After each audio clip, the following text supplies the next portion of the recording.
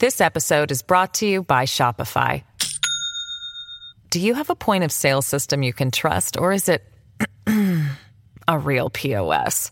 You need Shopify for retail. From accepting payments to managing inventory, Shopify POS has everything you need to sell in person.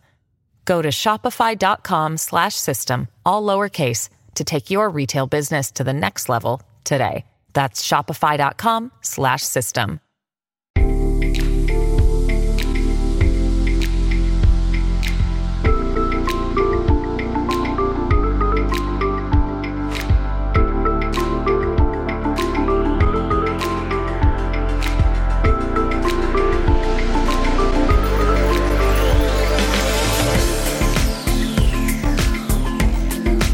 Hello and welcome to the Culture Bunker, your weekly pop culture digest. I'm Sian Pattenden. And I'm Jelena Sofronijevic. This week we are thrilled to be joined by the rhinoceros himself, one half of Flight of the Conchords, Bret McKenzie. New Zealand's finest joins us to talk about making music with the Muppets and the Simpsons and his debut solo album, Songs Without Jokes. And things can only get better. We listen to Hot Chip's new album, get it? Freak Out release. The return of Sad Dad Bangers. And what will we think? Plus, we watch Bolton's answer to Black Mirror. Teen thriller Red Rose centres around a mysterious app which begins to play with the minds of young friends during their summer holes. Out now on BBC Three. All this and more on today's Culture Bunker. Welcome to the Culture Bunker. Let's say hello to our first guest. Bret McKenzie is a New Zealand musician, comedian, actor, and one half of musical comedy duo Flight of the Conchords. Along with Jermaine Clement, FOTC sparked a BBC radio series, US TV series, and many comedy spin-offs. He's also the only person we'll stay up until 11 p.m. to record for. Hello, Bret. Hi, everyone. Thanks for staying up late, everyone. Appreciate it. Yeah. You won the Oscar for Best Music for Man or Muppet, the lead song from the 2011 film. What was it like accepting the Academy Award? It was an awesome night. A lot of people think when you work in Hollywood that it's all kind of glamorous and celebrities and kind of shiny and fancy and like in the magazines and on TV. But actually, in reality, it's pretty grim and depressing driving around on the freeways. But that night, Los Angeles was like what people think life in Los Angeles is like. Wow. So it was great. It was like one night of like A-list Hollywood glamour, and it felt like I was inside Madame Tussauds Wax Museum, but everyone was alive. And can I ask, does the songwriting method differ between Muppets and Men? Very similar, yeah. Fantastic. Let's meet our other guest. From FOTC to FOTP, that's friend of the podcast to you and me, Justin Quirk is a writer, editor and glam metal expert. He's also a regular on The Bunker. Hello, Justin. Hello, Sian. How are you? Not bad. It's nice to be back. This is my first. I don't think I've actually been on since you rebranded as Culture Bunker. Like, I think I left the scene when it was still Big Mouth, and I feel like I've now like a character who's been written back into a drama. Yeah. And I must say, you've dressed for the part. You're glossier. You've shaved. You've obviously had some sort of stuff done. It's amazing. Well, I got this deal on Instagram. You know, I went off to Turkey for 3 weeks, came back with a full weave and new teeth and half a face. So, but yeah, I feel like I need a sort of complicated backstory to explain my absence for the last 18 months. But in fact, I've just been sitting in my very cool basement flat where the heat wave is not affecting me. So it's not a great backstory. Yeah, brush up. Justin, you've eagerly been watching the Commonwealth Games in Birmingham, I believe. Tell us about the medal on show there. I'm a huge athletics nerd. So for me, this summer, I've just been like an absolute pig in shit, basically. We've had, Tour de France, women's football, World Athletics Championships, and then the Commonwealth Games at the end of it, which brilliant in and of itself. But it was also in Birmingham, which is one of my favourite cities in the country. It is such a grossly underrated place. And people are so snidey about it the whole time. And you're like, everything's going so. It's got amazing canals, brilliant food, incredible desi pubs. It has, it is the birthplace of heavy metal in this country. It's like the British home of reggae, Steel Pulse, Hands with Revolution, all this stuff comes from there. You need to work for the Birmingham Tourism Board because, New Zealand, Birmingham is not known as the home of British metal. Well, I probably should declare that I have got, a huge brown envelope of Reddies here by the Birmingham Tourism. Yeah, Black Sabbath, Judas Priest, Napalm Death, all the greats came from there.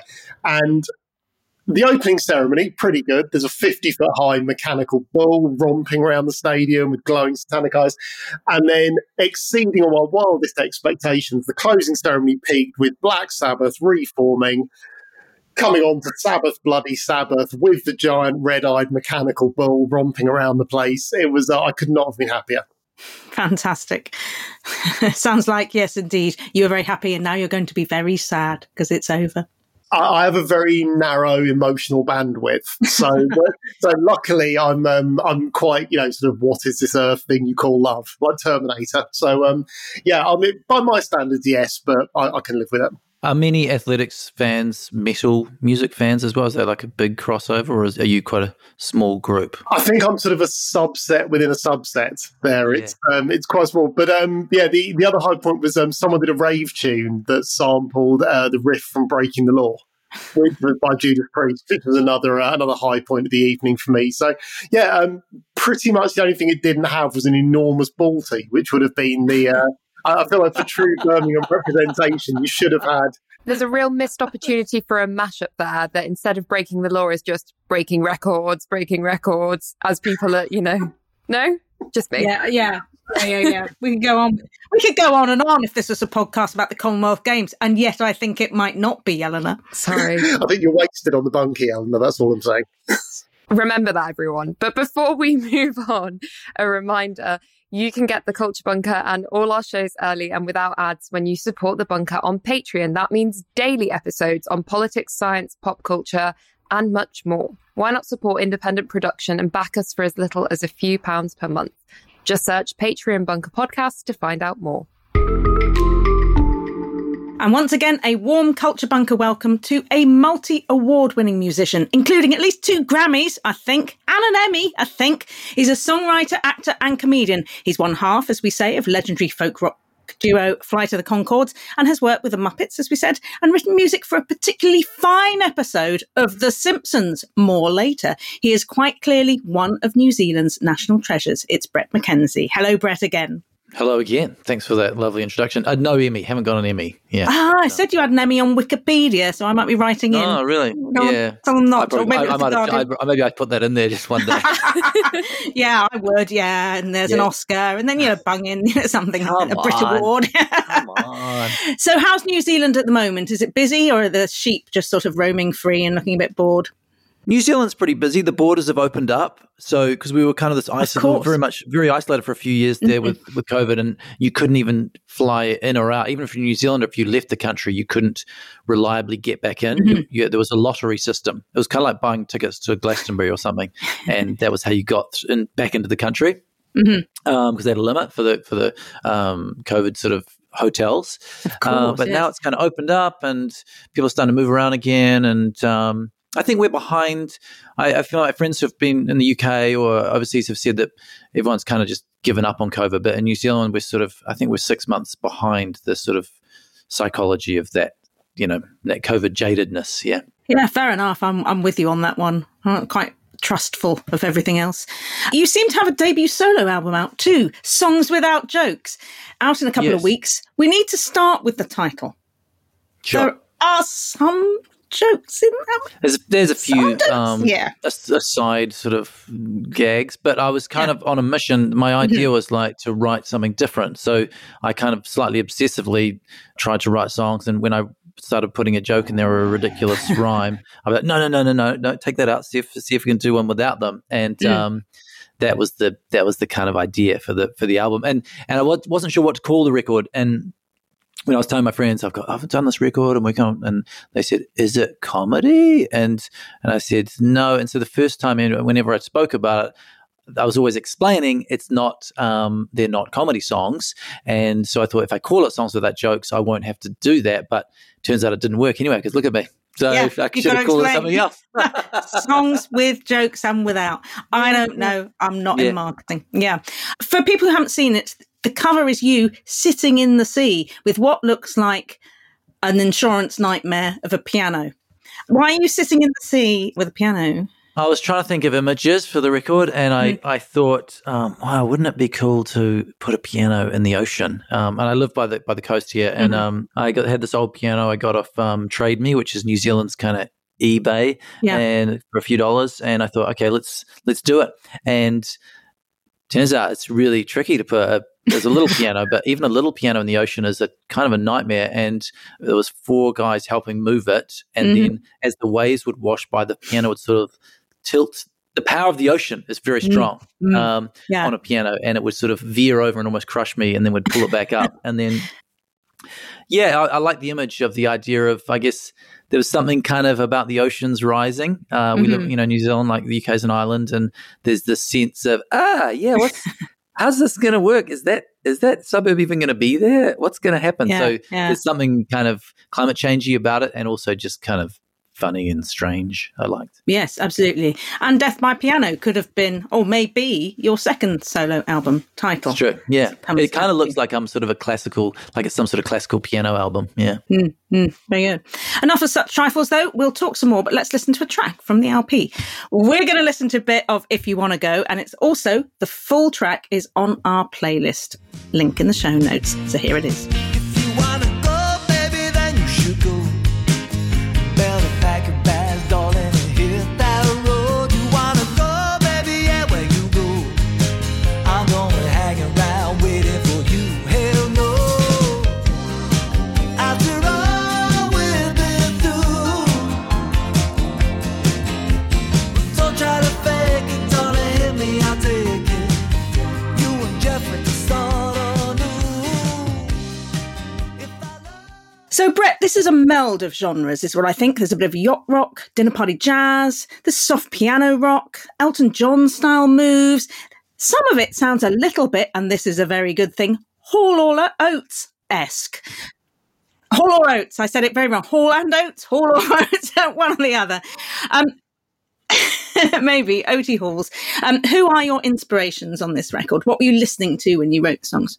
That last song, that's definitely got an Elton John influence. And then Leon Russell's a big influence for me, who obviously was an influence for Elton John. So there's a bit of a New Orleans-y thing on a couple of songs. And then at the same time, there's kind of a Randy Newman, Harry Nilsson-y vibe. I guess it's a lot of songwriters who have songs that are a little bit funny and strange. I think I kind of like that ability for them to put a weird song. And that kind of 70s, 80s LA studio sound was also the zone that I just completely love. So I was just obsessed with trying to get like it to sound like a slick. One of the songs has a Steely Dan kind of vibe. Yeah, and it doesn't sound like a home recording kind of lo-fi vibe. It's a very sort of hi-fi record. And the guitarist who plays on it was a session player who played on the Steely Dan records. This guy, amazing guitar player, Dean Parks, and he's played on thousands of records, but it was just, I met him doing the Muppets. He played on the Muppet stuff, and I met him, and I said, I'm doing this record. Do you want to do this? And he was like, yeah, I'd love to. And just in the studio going, could you make the solo a little more like that Steely Dan sound? And he's like, yeah, I got this.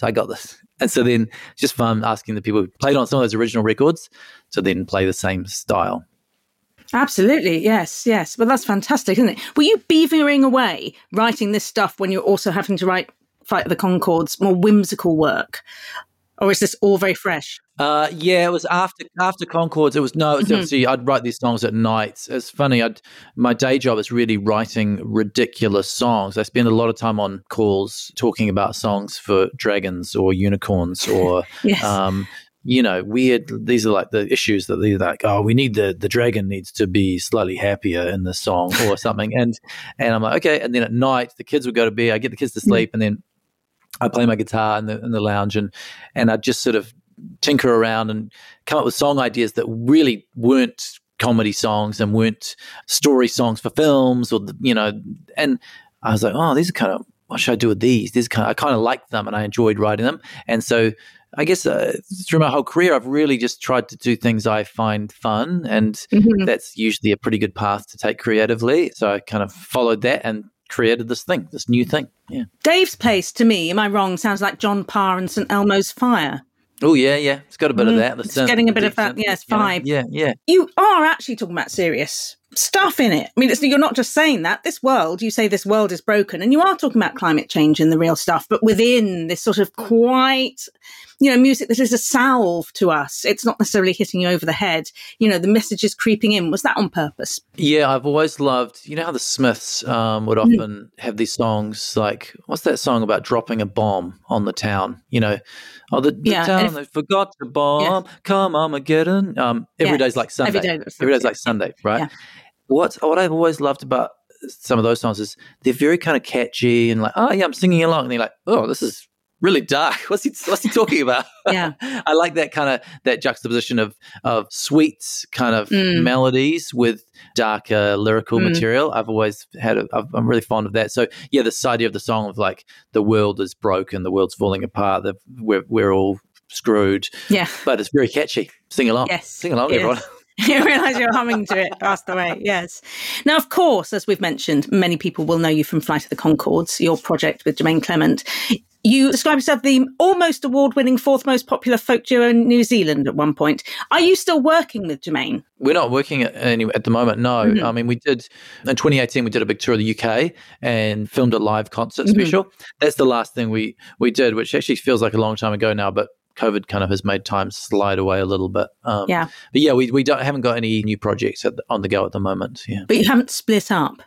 No, we're not sure for the fans what we'll do next. Yeah, there's no plans, but yeah, we hang out a bit. We're not really writing songs. We tried to write some comedy songs, and we kept on realizing we had already written them. We'd like start an idea, like, oh, this is a bit like this other song. We've written about 80 comedy songs, right. And so we were like, oh well, it started getting hard to write. Well, anyway, we started doubling up on ourselves. So I think we've got to find something different to kind of as a new form or something to make it fresh. Workshop it, as they say. Yeah, I've got to do some workshops. Yeah, go to the forest and do some sticks or something. Yeah, go to the forest. Yeah, write some stuff in the forest. Yeah. So many years ago, remember box sets before streaming? I did go through Flight of the Conchords, all episodes of that weekend. I was trying to describe it, thinking, I've got to describe this for the podcast for anyone who doesn't know. Couldn't. So if an alien came down to Earth, how would you describe the show? And what was the secret of its appeal? Because it went massive, didn't it? It was, really successful at the time. I guess the show is about two struggling musicians, hopeless musicians with an even more hopeless manager trying to break into the music scene in New York in the kind of hipster Lower East Side. Yes.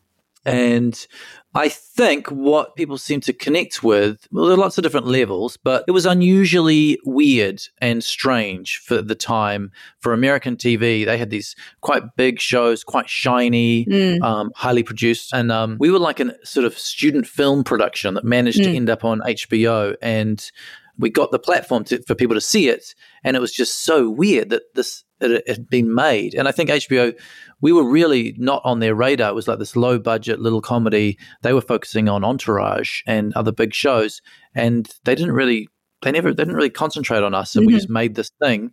And we came from a theater background, comedy clubs, Edinburgh Festival, and we just put out a lot of ourselves into the show. And I think a lot of the successful TV shows, often that's the case. The creators have really thrown a lot of their own life into it. And I remember one TV creator saying, you sort of only get to make one great TV show in your life, really, because you got your story. Yes. And usually it has to be about you. There's something about yourself that helps make it really resonate.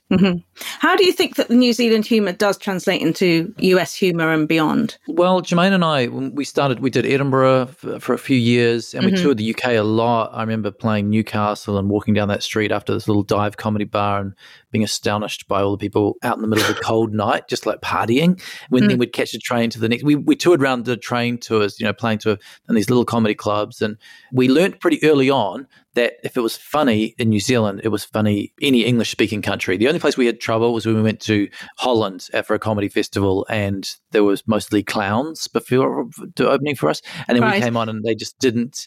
If people don't speak English, Conchords really didn't translate. But any English-speaking country, really, it was really fine. And we learned early on not to put too many.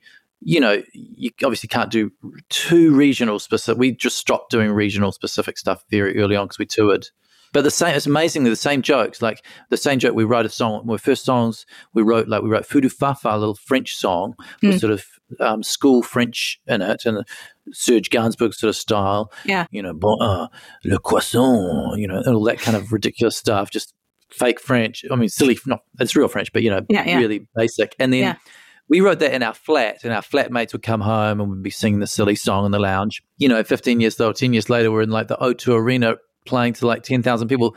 Croissant, same joke. Just a bigger, more people. Just more people laughing. Just more people, but they're laughing at the same points. Yeah. And so there wasn't a problem with it translating. I think there was a slight demographic in the States who were used to things that were broader, and they thought we weren't funny because we were it was just a bit subtle or a little low energy. And there is a demographic who didn't like us. But damn them.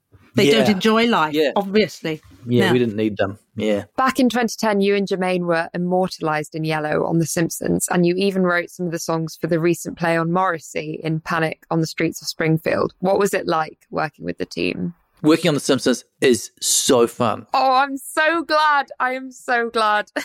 They come along and they watch you, and then they draw. There's these amazing artists they draw little pictures of you, and then they sort of film you, and then the way you move, they make your character move a little bit like that. And then when you actually get to work with the characters who are, I remember we did it. We had to do the table read. They read each script a week before, as they're developing it, or a couple weeks before, and being on the phone and then sitting there like, oh my God, and then Homer's talking through the phone. And of course, when it's on the phone, it sounds like you're actually talking to Homer and Lisa and Bart. It's really magic because those voices, you just know them so well. And one of the coolest things was then writing songs, and then Lisa sings a line in the song, and the song sounds okay. You're like, oh, it's good. And then when Lisa starts singing, you go, oh, wow, it's really The Simpsons. Tell me about writing for the Panic on the Streets episode, because that was a very controversial one. The Panic on the Streets episode was the one with the Quillaby, a Morrissey-esque character, and Tim Long wrote the episode, and he's the same writer who wrote the Conchords episode, and so he got in touch with me and like, do you want to write the song for this episode? And I was like, yes, I'll write a song for The Simpsons. So fun. And then, it was Morrissey, Smith, and I was already a fan, so I knew the sound, and I had a ball. He'd written the song idea, and I was like, okay, I can see how I can make this sound like a Morrissey depressing kind of catchy melody. And we had really fun time writing it, and they did table reads, and it worked really well. And then they got Benedict Cumberbatch to play Quillaby, and he recorded it. And sometimes you never know. Sometimes actors come in and they make the song terrible, and sometimes they come in and really knock it out of the park. And that day, Benedict was really great. It was on Zoom during COVID, and he's quite method. I don't really know him, but he was quite serious about it, and that kind of suited the seriousness of Morrissey in a way. Quillaby. Did he have a bunch of flowers with him in the Zoom? I didn't get. Yeah, it was quite weird. It was one of those. It was right in the sort of vortex of COVID. So he was in this room by himself, and then the door opened, and then a cup of tea got pushed through, and the door got closed again, because no one was even going anywhere near each other. Anyway, he really got into it and sang his heart out, and I kind of worked him pretty hard because you kind of directing the session. I did make sure he sang all the bits, and then I can build the song, and he sounded great and really funny, and it just was really powerful, and just sometimes things that click together. And then the song came out, and the episode came out. It was a very funny episode, very funny. And yes, Morrissey was, if you might not know, it became a sort of big story for a few days because Morrissey got really angry about it. It was horrified. Really angry. And he wrote this really hilariously angry, almost ridiculously angry letter, which was perfect for the character in the show. I was like, this is what we're talking about. You're crazy. Yeah. This sounds completely out of character for Morrissey. I was like, someone should have told him not to press send on this letter. And, anyway, it kind of blew up, but The Simpsons, they were kind of, Tim was just kind of thrilled at how much it blew up because The Simpsons has been around for so long that it's almost the fabric of it doesn't often pop up in the news because everyone's like, it's just the more Simpsons. So it was really fun. And then we released the song as a single, and really, really pretty hilarious few days with me going, friends going, Bret, turns out Morrissey hates you. I've been he hates us all. It's all fine. Like everyone, I'm on Morrissey's blacklist. Yeah. Yeah. It was a great episode, that one, though. I watch it again with my child who loves it. One of my favorite bits is with these, like the characters at doing a concert, sort of washed up, and he's firing a t-shirt gun, you know, where they fire like t-shirts into the crowd, but it's a sausage gun. He's firing sausages out into the crowd. Bloody hilarious. You've also worked with the Muppets. What was that like? Yeah. Well, I spent a few years working with the Muppets. Again, you know, iconic characters. And so suddenly I was writing, and then Kermit the Frog is singing a song that I've written, or Miss Piggy's singing a song. Doesn't get much better. It was so fun. And my kids at the time were quite young. And I remember my daughter going, "Off to work, Daddy? Off to write songs with Miss Piggy?" And she thought Miss Piggy was real at this point. So Dad was just working with the real Miss Piggy. Sorry, excuse me. You're saying that Miss Piggy isn't real. Oh, I don't want to break it. There were some amazing stories about, like, early on, like the height of the Muppets, Jim Henson, they would fly Miss Piggy first class. They'd buy her a first class seat and put the Miss Piggy puppet on the first class seat. They were just like having a total ball with it. Anyway, yeah, really fun working with them. And I got quite good at, like, because I have to do all the demos. So I'd write all the songs, and I'd record all these parts. Like, so my Miss Piggy got quite good. Like, yeah, I haven't done it in a while, but Miss Piggy, here I am. This is my song, and sort of like squeaky. And I'd try to write, and then I'm like, you know, Kermit singing like this, Miss Piggy replies like this. So it was just really, I mean, they're not perfect, but it was really fun. I got really into like building these demos of Muppet songs. The album's out on August 26th, and there's a big UK tour in September for everybody.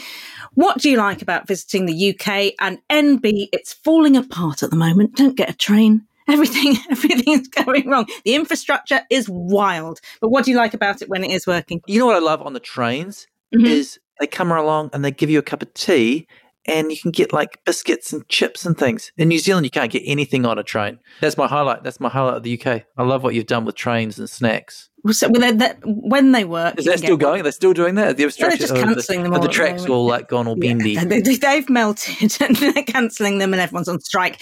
But apart from that, you get biscuits. Thank you so much, Bret. It's been wonderful talking to you, and obviously we'll be talking to you throughout the show. We'll be hearing your song choices too. This episode is brought to you by Shopify. Do you have a point of sale system you can trust, or is it a real POS?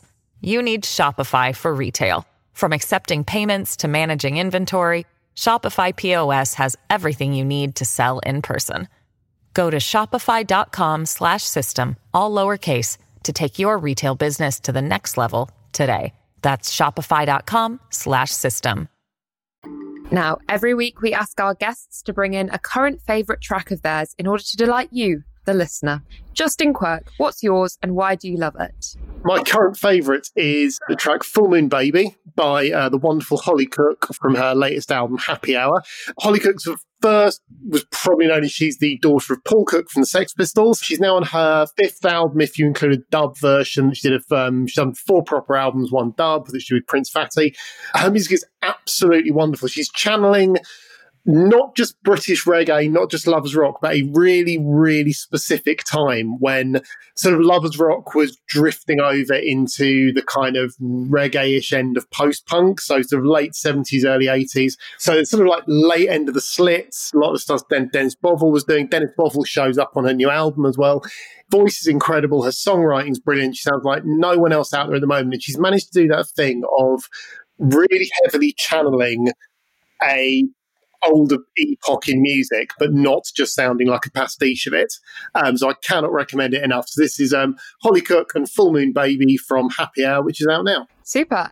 And Holly Cook is going straight on the playlist. On to new albums. Hot Chick return after 2019's sad dad banger album, A Bath Full of Ecstasy. Synth Geeks, Old Time Ravers, Remix Kings, and it seems reflective types. Will the album Freak Out Release push our buttons? Let's listen to the single. It's also called Freak Out Release to get us in the mood. We can play a snippet here, and the full song is on our playlist.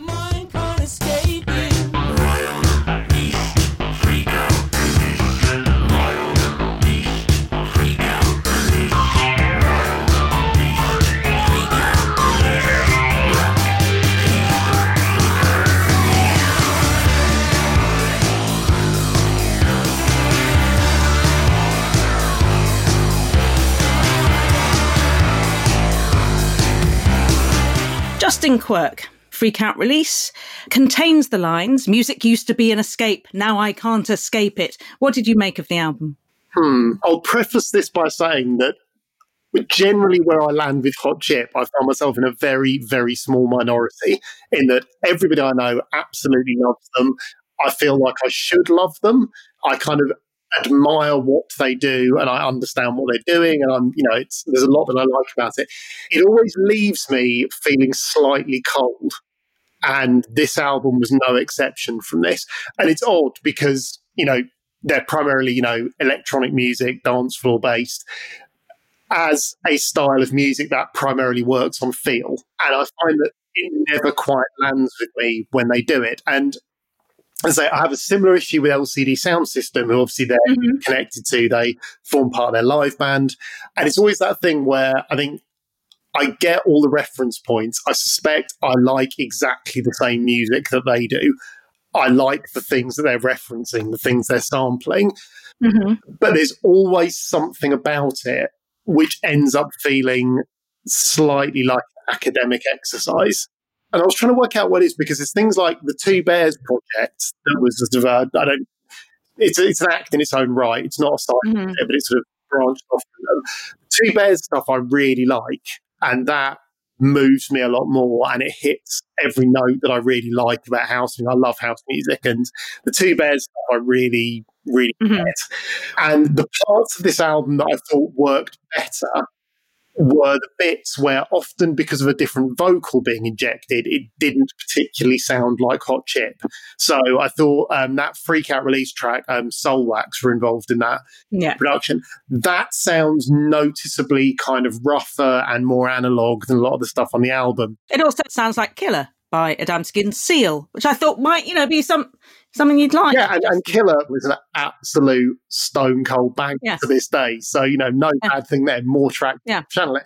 There's a track there, Hard to Be Funky, that features Lou Hayter from the Young Pony Club. That sort of sounds like something on ZYX, on one of those sort of old, like, slow Italo labels from the mid-'80s. I thought that worked really well. I don't know, I kept sort of thinking, well, there's loads that I like about this in quite a sort of academic way. It just constantly, at its best, I say, it left me a bit cold. The bits where I really thought it didn't work, there's this constant sort of juxtaposition between, up-tempo 4/4 and then sort of melancholic, winsome sort of downbeat element over the top of it. And I think of things like, it was reminding me a bit of things like the Lightning Seeds. And then at its worst point, the one that I thought it reminded me of was, do you remember that Stars in Their Eyes single by Just Jack? You would know it if you heard it. It was like a Saturday night TV staple about 12 years ago. And there was a bit in there where I was like, oh God, it's really reminded me of this. So I don't want to feel unnecessarily down on this album, and I accept that the problem is probably me rather than the band or the music. I think if you like Hot Chip, you'll probably like this. But for me, it had the same sort of fundamental problems in its sort of underpinnings that I think a lot of their stuff does for me. Sounds like you really liked it, Justin.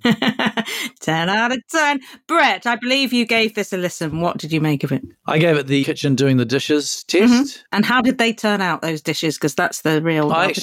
I had quite a good time dancing around my kitchen, drying my dishes to these songs. I do quite like the weird vocodery thing on Freak Out. I'm always a bit of a sucker for... There's a song on there called Eleanor, which always cracks me up when people put people's names in songs and then reverse engineer the rhymes. I'm like, was she called Eleanor before they had heaven knocking at the door? Or was... She was called Jane then. Was she actually called Ruth? And then they were like, damn, it would be bloody great if Ruth rhymed with nothing more. They were like, what about Eleanor? I liked it. I'm not like a big Hot Chip fan. I didn't really... I was never into it at the beginning. I wasn't like, I don't know the back catalogue that well. What I loved was all the synth work.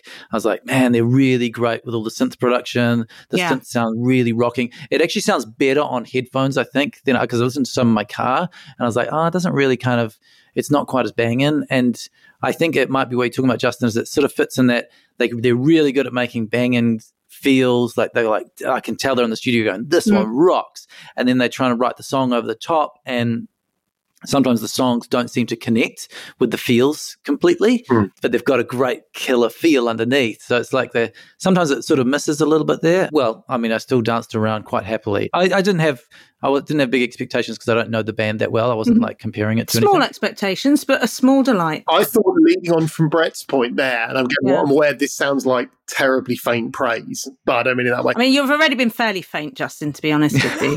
So go a bit fainter, why don't you? Justin, don't worry about listening to my record. You don't need to listen to my record, Justin. I kept listening to this and thinking all those things that Bret picked up on about, they're clearly deeply immersed in that, synth culture, analog culture, studio culture.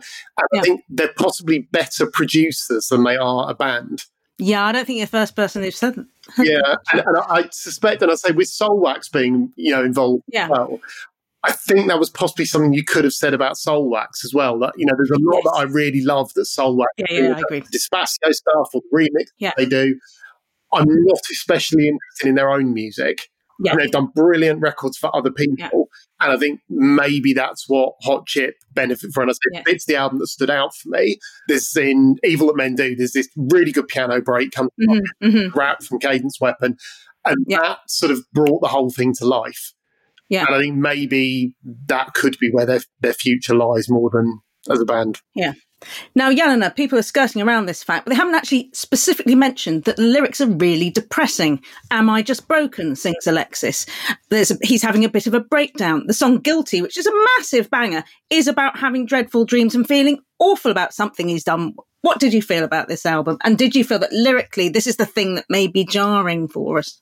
Yeah, I feel like I sit somewhere in between Justin and Bret on this, because I'm glad that Justin pointed out the whole Saturday Night TV thing, because my first thought when I listened to it was, this could be the soundtrack to the IKEA Summer Collection 2022 TV advert, if that's even a thing. That was just my immediate thought. That could go on the poster. You're going to put that on the poster. Yeah. This is brutal. This is brutal. It's because, for me, and I'm glad that I'm dialing in from Edinburgh to talk about this, because Ready for the Floor was such a student anthem. And I appreciate that kind of they got a lot slower, and they say this themselves, they got slower and calmer in their music since then, and you see more of the sort of orchestral manoeuvres in the dark influences showing. What I would say, though, is that I'm not going to write this album off just yet, because I went to see them in Earth in Hackney last November, and they were fantastic. And I do feel like, I appreciate what Bret's saying about experiencing it in your headphones, but for me, this kind of music is something that is a collective experience of enjoyment. Yeah, I'm with you on that one. It's everyone on the floor, isn't it? On the floor and everyone on the floor. One of the highlights as well, do you remember when we went to see Scritti Politti and Alexis came off, one of my favourite moments of last year, Alexis came on with Green and they sang Robert Wyatt's At Last I Am Free. So I kind of forgive him everything for that. Well, I'm wrapping this up because I don't want it to be a complete gloom fest. But I think we're saying we're moderately recommending if you're in a crowded room or doing the washing up. Okay, now it is the turn of Bret McKenzie to bring in a tune for you as a recommendation and an endorsement. Bret, what have you got for us today? The song I have is Kate LeBon's Moderation from her album Pompeii, which actually I guess is not super new. I think it was this year. And Kate LeBon, I've just recently kind of fallen in love with all her music. She toured New Zealand a couple of years ago, and I caught a glimpse of her just doing a piano set.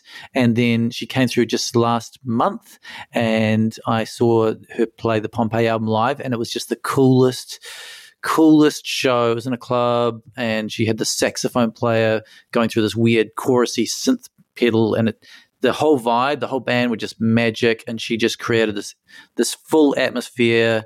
Everyone was just super buzzed, and I was really amazed by what she's created in terms of what we're talking about with Hot Chip, that connection between songs and synthesizers and atmosphere.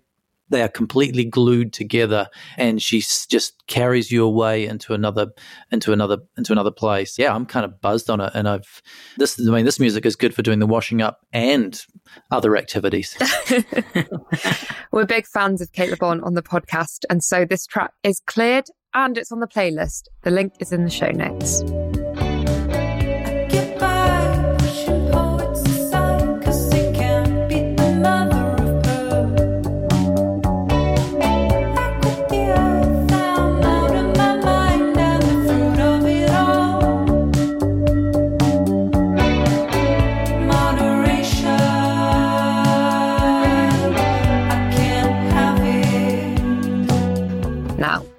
Not everything's coming up roses. BBC Three and Netflix's new horror Red Rose follows a group of post-GCSE teens whose lives get infiltrated by a sinister app which threatens grave consequences if they disobey it. The 8-part series is the brainchild of Bolton twins Paul and Michael Clarkson and a self-described love letter to their city. But what did we make of it? Here's the trailer. Do you believe in ghosts? A perfectly safe place to meet an anonymous stranger. What's that? You have no idea. It knows me. It follows you round. None of us should be alone right now. Go!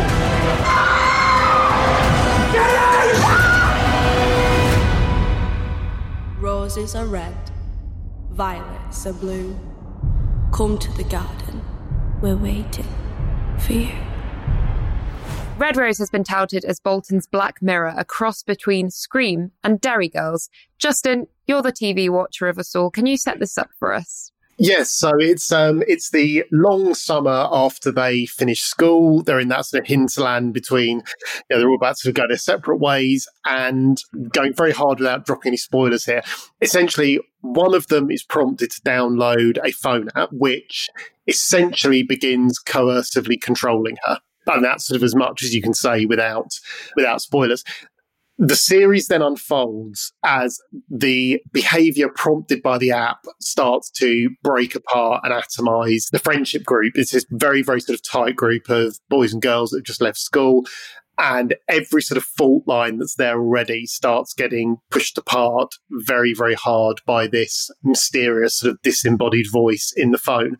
What's brilliant about this, I thought, and I couldn't praise this enough. I really, really enjoyed it. It's being marketed as a horror, and I think if you've seen the trailer, I don't think the trailer fully does it justice because it makes it look like a slightly schlocky, jump scare horror thing. Rather than being scary, it's very, very creepy. It's got the sort of emotional tenor of Don't Look Now or Donnie Darko or something like that, or even going back to something like Inspector Calls or something like that, where you're in that very grey area as to whether something is really happening, which is supernatural and weird, or are things that are out of the ordinary just happening, but you're in like an odd suburban environment and there will be an explanation for them. There's some really interesting bigger themes going on, which I think they handle really deftly. I mean, the big sort of backcloth to all of it is, how do you live in a culture where something becomes true just because it's happened online? And what's that sort of mutable, slippery zone between happened in real life, it happened online, which one's more important? And how are young people coping with this thing that they know is damaging them, but they can't step away from? There's a way that they could have done this where it would have been really too on the nose and a bit finger waggy. The obvious comparison I've seen made for it is Black Mirror. I actually thought it was vastly superior to Black Mirror. I thought the cast were uniformly excellent. I thought they were really, really well put together. Most of them, the younger group of actors are basically sort of unknowns or newcomers. It's a really, really strong ensemble piece. The other thing I thought was really clever from a script writing point of view was, for anyone who's writing drama and narrative, modern technology is usually a problem because it short circuits a lot of the things which narrative could turn on in the past. So many old films, and do you think, why don't they just pick up the phone and ring them? So it's neatly turned that on its head by saying, well, what can you, rather than technology hobbling those narrative problems, technology itself becomes the driver. So there's things where they both think they're texting each other, but this app is manipulating or interfering. Whereas that's the problem people have found with it previously. Yeah, and I thought it's beautifully filmed. It shows, again, it's a part of the country you don't normally see. And there's another thing that I thought was really nice was it's not 16-year-olds like you see in Skins. There's one person in their group who has a really bougie upper class house and they're kind of an outlier. One of them's going to food banks, which is sort of becomes kind of a plot point that there's something where she's having to furtively go and collect food for her family. One of them's lost a mum. They seem very relatable and they're at that funny kind of hinterland where they're old enough to be independent, but they're still young enough that like they're playing board games and stuff. And again, it's a part of youth that you doesn't last for very long, and you don't often see it portrayed very accurately. I think there are a lot of those wider themes about what it's like being working class and having to navigate problems around money or socioeconomic inequality at a very young age. Bret, you've watched this as well. Do you think that it shows how technology can be used to fill the gap in dealing with not just these growing pains, but these wider issues? Yeah, what I liked about it was it sort of captures this duality in life of life that's not in your phone and life that is in your phone. And there's these two worlds and the existence between the two of them. And I've sort of recently, after years of denying social media as a thing, I've recently engaged in it, and I'm kind of like, and I found myself falling down this rabbit hole of doom scrolling and this existence of like, oh, I'm sitting there, I'm in this room, but I'm not in this room, and which is obviously a very common experience, but I'm a kind of very late adopter. So I found it interesting that it's a teenage show. You know, all the characters are teenagers. So I was like, oh, this is probably not for me, this show. But then that duality of existence and how technology really in it, it's like you called it an app, Justin, but it's sort of the way it's so creepy. It's so ominous. It's like the music sort of sounds like Chernobyl. There's these dark rumblings. It's like, what the hell? And it feels like the phone is some creepy dude who's like messing with these people. It's like he's going to be there with an axe behind the tree, but it's an app. So it has the same sense of a villain, but it's the phone. And I'm very suspicious of I've got young kids. I'm like, oh my God, what is the world? What is it going to be like for them? So I'm sort of fascinated by this duality of existence. And I did find it really interesting and creepy, but not it's more like a thriller. It's not really like a horror. It's got this sort of this tension of, oh, something bad's what's going to happen. And I thought it was really interesting. And I think it'll be interesting for different age groups. It's not just a teenagey type show. I found it really cool. And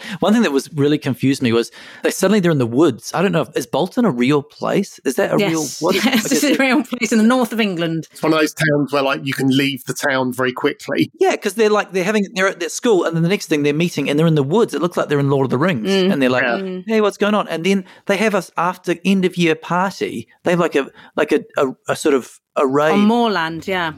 Is that real? Do people have after-school parties out in the mountains? Yeah. They were in a country road. I was like, what? I sort of felt like it was sci-fi. I was like, what? They're into town and now they're out in the middle of nowhere. There's no car or anything. Could you just walk to a hill and have a party on a hill like that? Yeah. I think one thing I thought they did really, really well was, and again, I would advise listeners, if you haven't seen the trailer, don't watch it, because I think I've seen the first 3 episodes. Of 8, I think I twigged in episode 1 who the villain is. That becomes much more obvious if you watch the trailer. I haven't seen the trailer. I haven't seen the trailer. But even with that, it's still, because to Bret's point of it being more like a thriller than a whodunit, you think, well, in terms of the whodunit element, it's not necessarily just a person, but you're like, is it energy from a sort of like bereavement, the grief is it the sort of weird kinetic energy you get around adolescence that's causing this? There's a bit where a sort of networked house goes kind of rogue on them, and you're like, is it the technology itself? And even if you kind of go okay on one level, there's like an obvious actual villain who's doing this. There's a lot of other forces working in it. And I also noticed the production company who made it are the same people who made the Enfield Poltergeist, which I thought was a really interesting echo. It's got that sort of something creepy in suburbia vibe to it, which is a long way up my street, but I couldn't recommend this enough. There's one little story moment that popped out for me that I thought was quite powerful, where there's these 2 friends, and it's technology, this app or the villain, which is the phone. One of the friends they've fallen out, and one friend texts their friend to say, sorry, I shouldn't have, I was rude. I shouldn't have said that about your mum. But when her friend gets the text comes up as, you're such a bitch. I hate you. And so she's apologized, but the technology has changed it to this different message. And now the friends, it's hurting the friendship. So it's amazing. That idea that I was like, oh, well, gee, that is not crazy the technology could easily do that. And I thought that was amazing. The AI is listening to us already. Yeah. Yeah, I thought that was really, it was sort of a little Shakespearean in a way, the way that the dynamic between those characters and the way technology's messing with them. I found that really, really strong. I think that it's just fantastic that the cast is filled with so much young talent, especially Isis Hainsworth as Rosh, who responds to, how did exams go, with, I'm just going to apply to Love Island instead. But it doesn't feel hammy, it feels very genuine. And I think Natalie Blair in particular really shines as Ashley. There's one scene where they're playing Guess Who, and she's describing the characters as, who's a drain to society? And I just think the representation of young people is so spot on with this, and really just allows for a lot of self-representation more than anything else. Yeah, I agree. The acting is great, isn't it? The whole cast. I never felt myself going, oh, they're acting. It's like they're all so good that the world just exists and feels real. So that's a real tribute to their talent. Yeah. Finally, regular listeners know we always ask our guests to bring in their favourite songs of all time to add to the playlist. This is an incredibly difficult job. We do it every week to make your lives more difficult. Bret, what have you chosen as the greatest song of all time? I've chosen Nina Simone's Here Comes the Sun. And I just love the song every time. It's just such a joyous recording. I never regret putting this track on. Nina Simone's such a force. I watched that Questlove documentary not that long ago, and seeing her perform live, you realize she is just something else. The joy that she brings to that, and the George Harrison song it's a magic song. And yeah, I completely love it. I mean, I've got lots of favorite songs, but I was like, I got to pick one, and that's the one I picked. Hey, did it easy. Justin Quirk, what have you chosen for us? The obvious choice, and there is no debate on this whatsoever, is 1978 Mighty Real by Sylvester and Patrick Cowley. The greatest single of all time. Originally, it was only a B-side, which just is insane. It wasn't even an A-side the first time it came out. It was the B-side of Dance Disco Heat, which and it then got sort of picked up once they re-released it a year later. It's now in the Library of Congress due to its immense cultural value.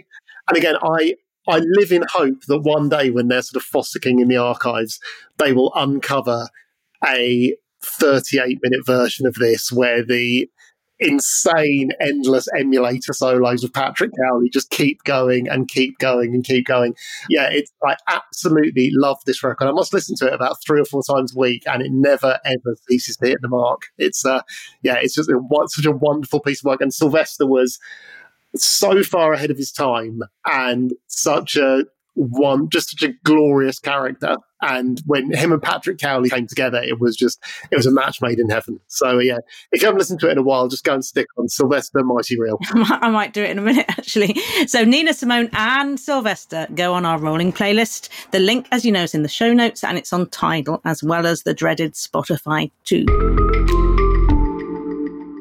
And with that, we're at the end of the podcast and it's closing time chatter. What will we be discussing as we neck a can of warm Stella and take to the dance floor to cry a little about how life is, a la Hot Chip?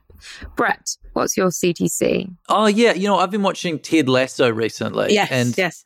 For me, I'm very much like I quite like a feel-good kind of show. And I thought, this is a character. There's something about Ted Lasso that reminds me of Conchords. Right. They're these nice people struggling, but the sort of their goodwill. It's very enjoyable to be with those characters in a TV show, rather than so many shows are all horrible people doing horrible things. And it's quite unusual to have nice people just working away, doing their thing. That's not common for a TV show, yeah. Justin, what's yours? I wanted to give a special rest in peace shout out to Raymond Briggs, who passed away this week at the age of 88. Obviously, everyone remembers, the big successful stuff like The Snowman, the clever stuff like When the Wind Blows. I just want to fly the flag for 1977's Fungus the Bogeyman with its chaotic punk energy, the green basement dwelling, fungus-filled, mucus-firing, one-hit wonder monster, one book, never repeated, never better. So, R.I.P. Raymond Briggs, and thank you for brightening up my childhood. Yelena, what's your closing time chatter? So after 3 years, the Edinburgh Fringe Festivals have finally returned, and so have I. I normally gravitate towards Summer Hall and its infamous Barney's beers, and this year has been no exception. So my recommendations are as follows. Firstly, casting. It's a triple threat. Is it theatre? Is it live music? Is it spoken word? I don't know. There are satirical raps in it, from If I Was a White Girl to a remix of Craig David's 7 Days, which all lay bare the real experiences of young black women trying to break into acting. It's also touring to Shoreditch Town Hall, so you can catch it if you're in London too. If you're after production, I recommend Home Is Not the Place, in which a daughter speaks to a portrait of her dead grandfather, the only other artist in her family. It's also a commentary on her gendered experience as a 1.5 generation migrant from post-partition South India.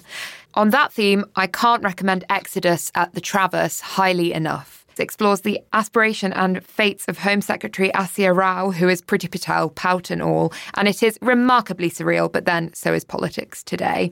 My Ramona's choice is Bloody Difficult Women, which you can see at Assembly Rooms. It's ostensibly the real stories of Gina Miller and Theresa May, but it also has a lot of great man narrative with the image of Paul Dacre. And lastly, I'm going back to Summer Hall for my only at Fringe selection. It's Isto é un Negro. No spoilers, but it lays bare the lived reality of being black in Brazil today. Is that a speedy roundup for you? Well, in response to that, Yelena, all I can say is Glasgow. I went to Glasgow at the weekend and it was brilliant, and it is the cultural capital. I'm just going to say, come on, Scotland Wars. I went to see some bands. I saw a load of people. You can walk around. It was brilliant. And so that's what I'm saying. I'm moving to Glasgow. That's my closing time chat.